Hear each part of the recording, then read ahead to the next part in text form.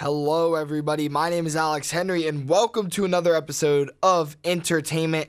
Today, I'm going to be talking about Outer Banks Season 3, and I'm not going to go into depth on every single episode or every single character and every breakdown. I'm just going to give an overall thoughts on the season and kind of give you some things that I was able to take away when watching the series. So, overall, a lot of people that I have seen, a lot of the critics are not liking Season 3 of Outer Banks. Rotten Tomatoes, 33%, and audience score, 70%. Honestly, not the greatest, right? Not the greatest in reviews. If you're asking me, I think I stick with around that audience score. I'd give it probably a little higher than a 70%, but like a 75% out of 100, 7.5 out of 10, if you will.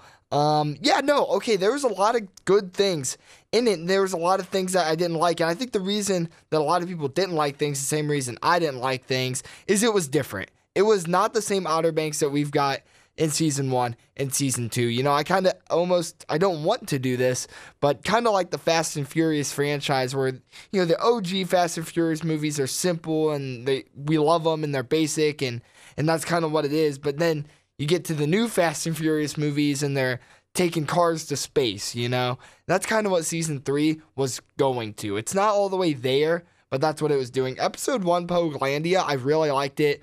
They're on the island. They get found. Then the guy crashes the plane, right, in Barbados. That was pretty cool. I'm not going to lie. I did enjoy kind of just seeing how they were on the island still. I expected them to be there longer, right? That was one thing. I thought they would be on the island a little longer. We'd get to see kind of how they interacted. In Season 2, it ends right there on the island. And then Episode 1 of Season 3, it starts off, but then after 25 minutes, they're off the island, right? And yeah, the plane crash is crazy, and they conspired, and blah, blah, blah, blah, blah. But overall, very, very good episode. Then we go into Episode 2, The Bells, right? And we already met Sing, right? What do we think about Sing? I know I can't hear your responses, but just kind of think what you think about Sing. I kind of liked him. I think what makes a good bad guy is somebody that you really don't like. Like, you're in your heart when you're watching it, you almost feel like you're forgetting that you're watching a show. You think it's a real person that you're watching, and you don't like that person. That's kind of how I felt about him. He did a really good job. I kind of liked all of that, all of the Barbados stuff, all of the Sing stuff. I did think it was funny, though, that, the fact that these high school kids are just outsmarting like his entire army that he has built. But I mean, what do you expect, right? What do you expect from a show like Outer Banks? You expect them to be tricking this old guy. You know what I mean? It wasn't like I was surprised that they were all just tricking these guys. And then you start hearing the bells. That's the episode title, The Bells. And this really beautiful picturing. I do want to say one thing. The biggest credit that I will give Season 3, the biggest thing I'm giving this season right now, is how beautiful the cinematography was. Every shot was beautiful. The color grading was excellent. I very much enjoyed how beautiful all of the shots were in this season of Outer Banks. It was so beautiful. So getting back to that bells, right? You start seeing Big John Rutledge, he's hitting the bells in the church, and John B. looking off to the distance and hearing that. We go into Episode 3, Fathers and Sons, and boom, it picks off right where it leaves. Big John is reunited with John B. What do we think, guys? What do we think about this, right? Because when you first watch it, it's awesome. I had goosebumps. It was very emotional. But you keep going into the season, and lo and behold, everybody feels the same way. You start to not like this guy. You're like, what are you doing, John B? Or Big John? No, but in the moment of that, that episode, it was really, really, really cool. Another thing that I want to touch on, talking about fathers and sons, is Rafe, right? And I think if I had to give the MVP award to any character that really carried the show in season 3, it was Rafe, man. Rafe's acting is incredible. I mean, the way that he's able to portray his character is truly very phenomenal.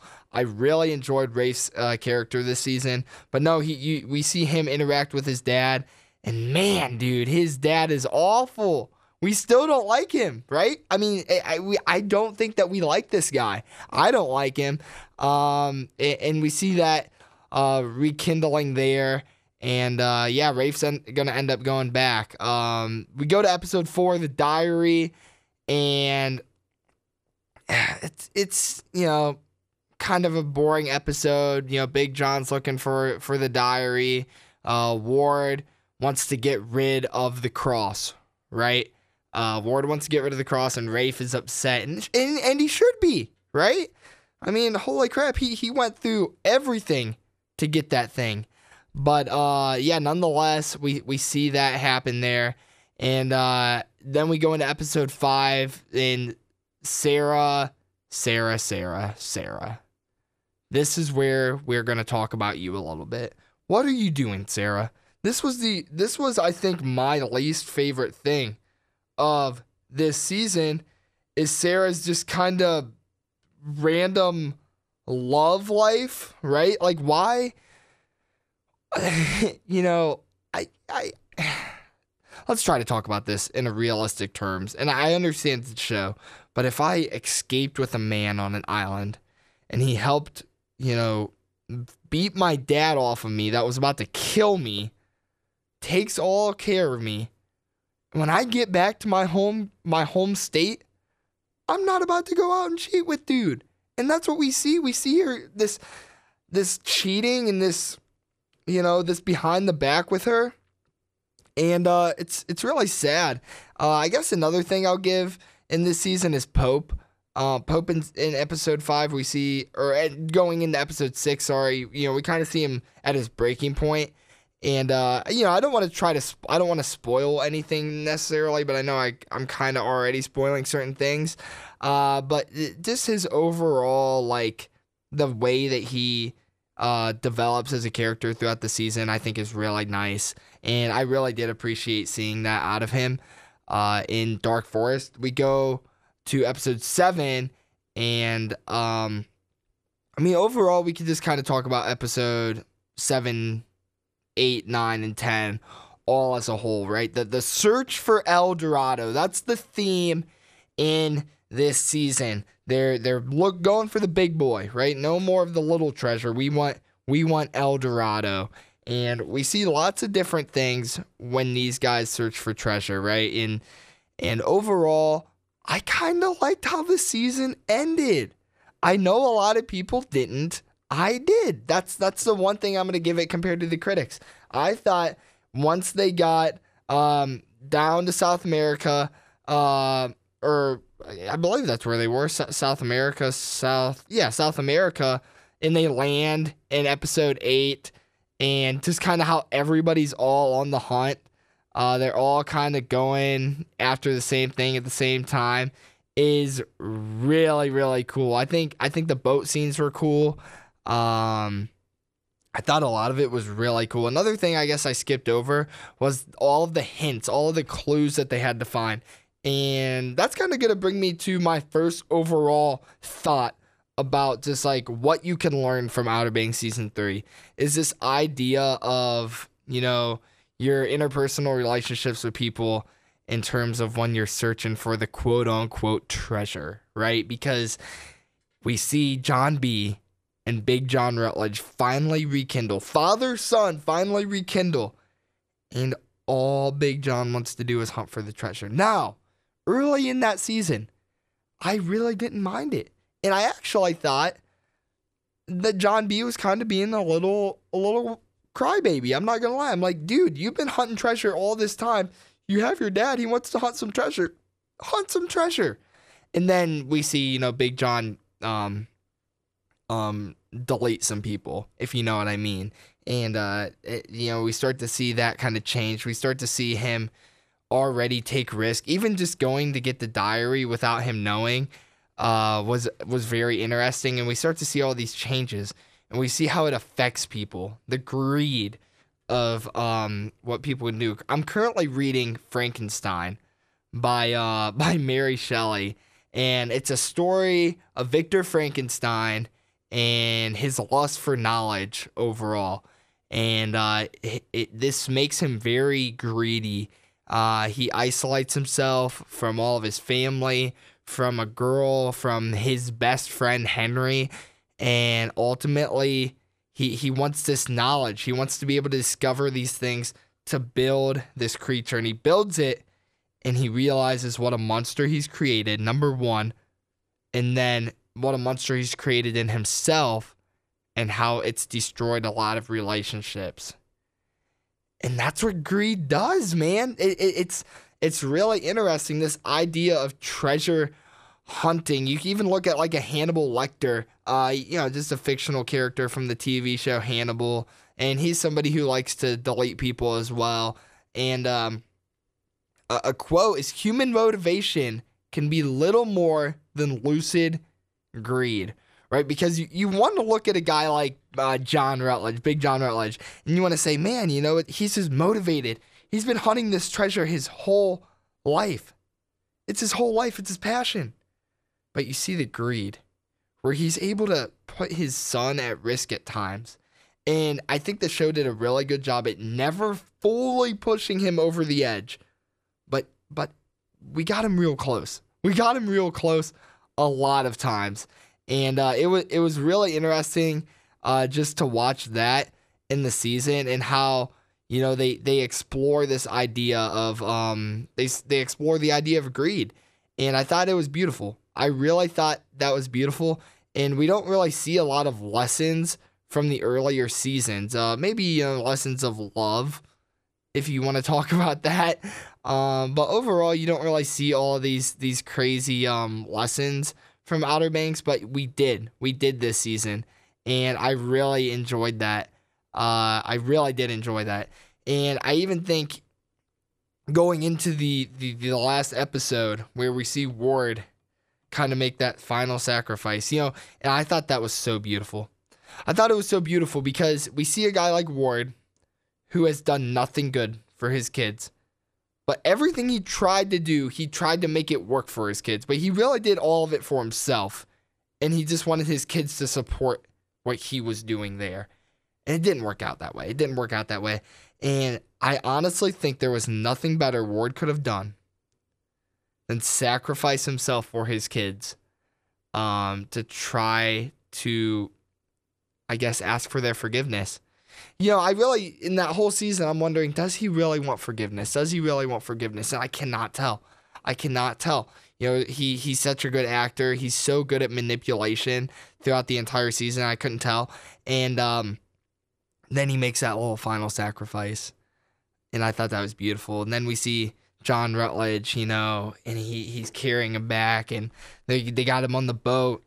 And John B. saying, Dad, we got the treasure, Dad. Don't give up. Don't leave me. We got the treasure. And ultimately, what do you see John Rutledge do? He says, son, it's not about the treasure anymore. I love you. I love you, Sarah. I love your friends. I just want you to be happy.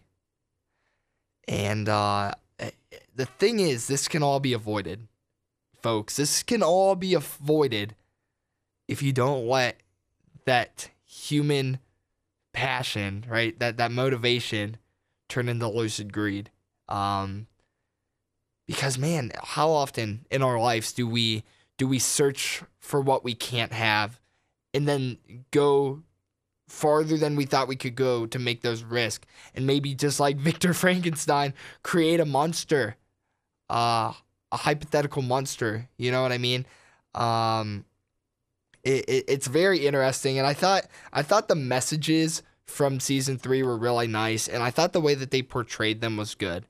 Now that's looking deep into the season, right? At face value, if you're comparing it to past seasons, it's the kids searching for treasure and the friendships and the drama and that this wasn't your season necessarily. They had to make some silly things with Sarah, to spice it up.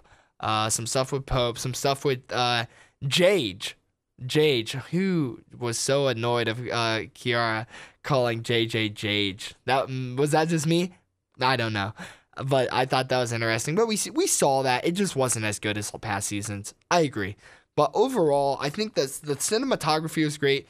The messages in the character development by certain people, especially Rafe Cameron, was really beautiful as well.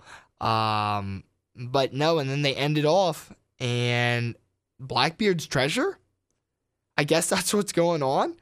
Season 4. I'm excited, guys. I think Outer Banks has a lot of potential. I think they'll be able to listen to what the critics said. I think this season was a lot of beautiful cinematography. They wanted to develop characters, and they wanted to see, if people were really going to be able to pull out the messages and things. But it almost seemed like people didn't care as much about those. So I think going into season 4, if I'm an Outer Banks director, I'm trying to have a balance of everything in season 1 and everything in season 3 with a sprinkle of season 2. And I think that's going to create for a great season 4. And I hope, just like I said earlier, it doesn't turn into a Fast and Furious type thing where, it just gets crazier and crazier. Obviously, the treasure's getting bigger, but, what, you're going to see him find El Dorado and then go hunt for, George Washington's Rolex? You know what I mean? We don't want to see that. We don't want to see that. We want to see him hunt for the big treasure. And I'm excited. I hope you guys enjoyed listening to my breakdowns. Maybe more of an unorthodox approach of looking at the season. But I really did enjoy it. Let me know what you guys thought about it as well. You can check out my Twitter, Alex_Henry71, or DM me on Instagram at Alex_Henry71. Let me know what you thought of this season. But overall, I thank you for listening to this short little recap of Outer Banks Season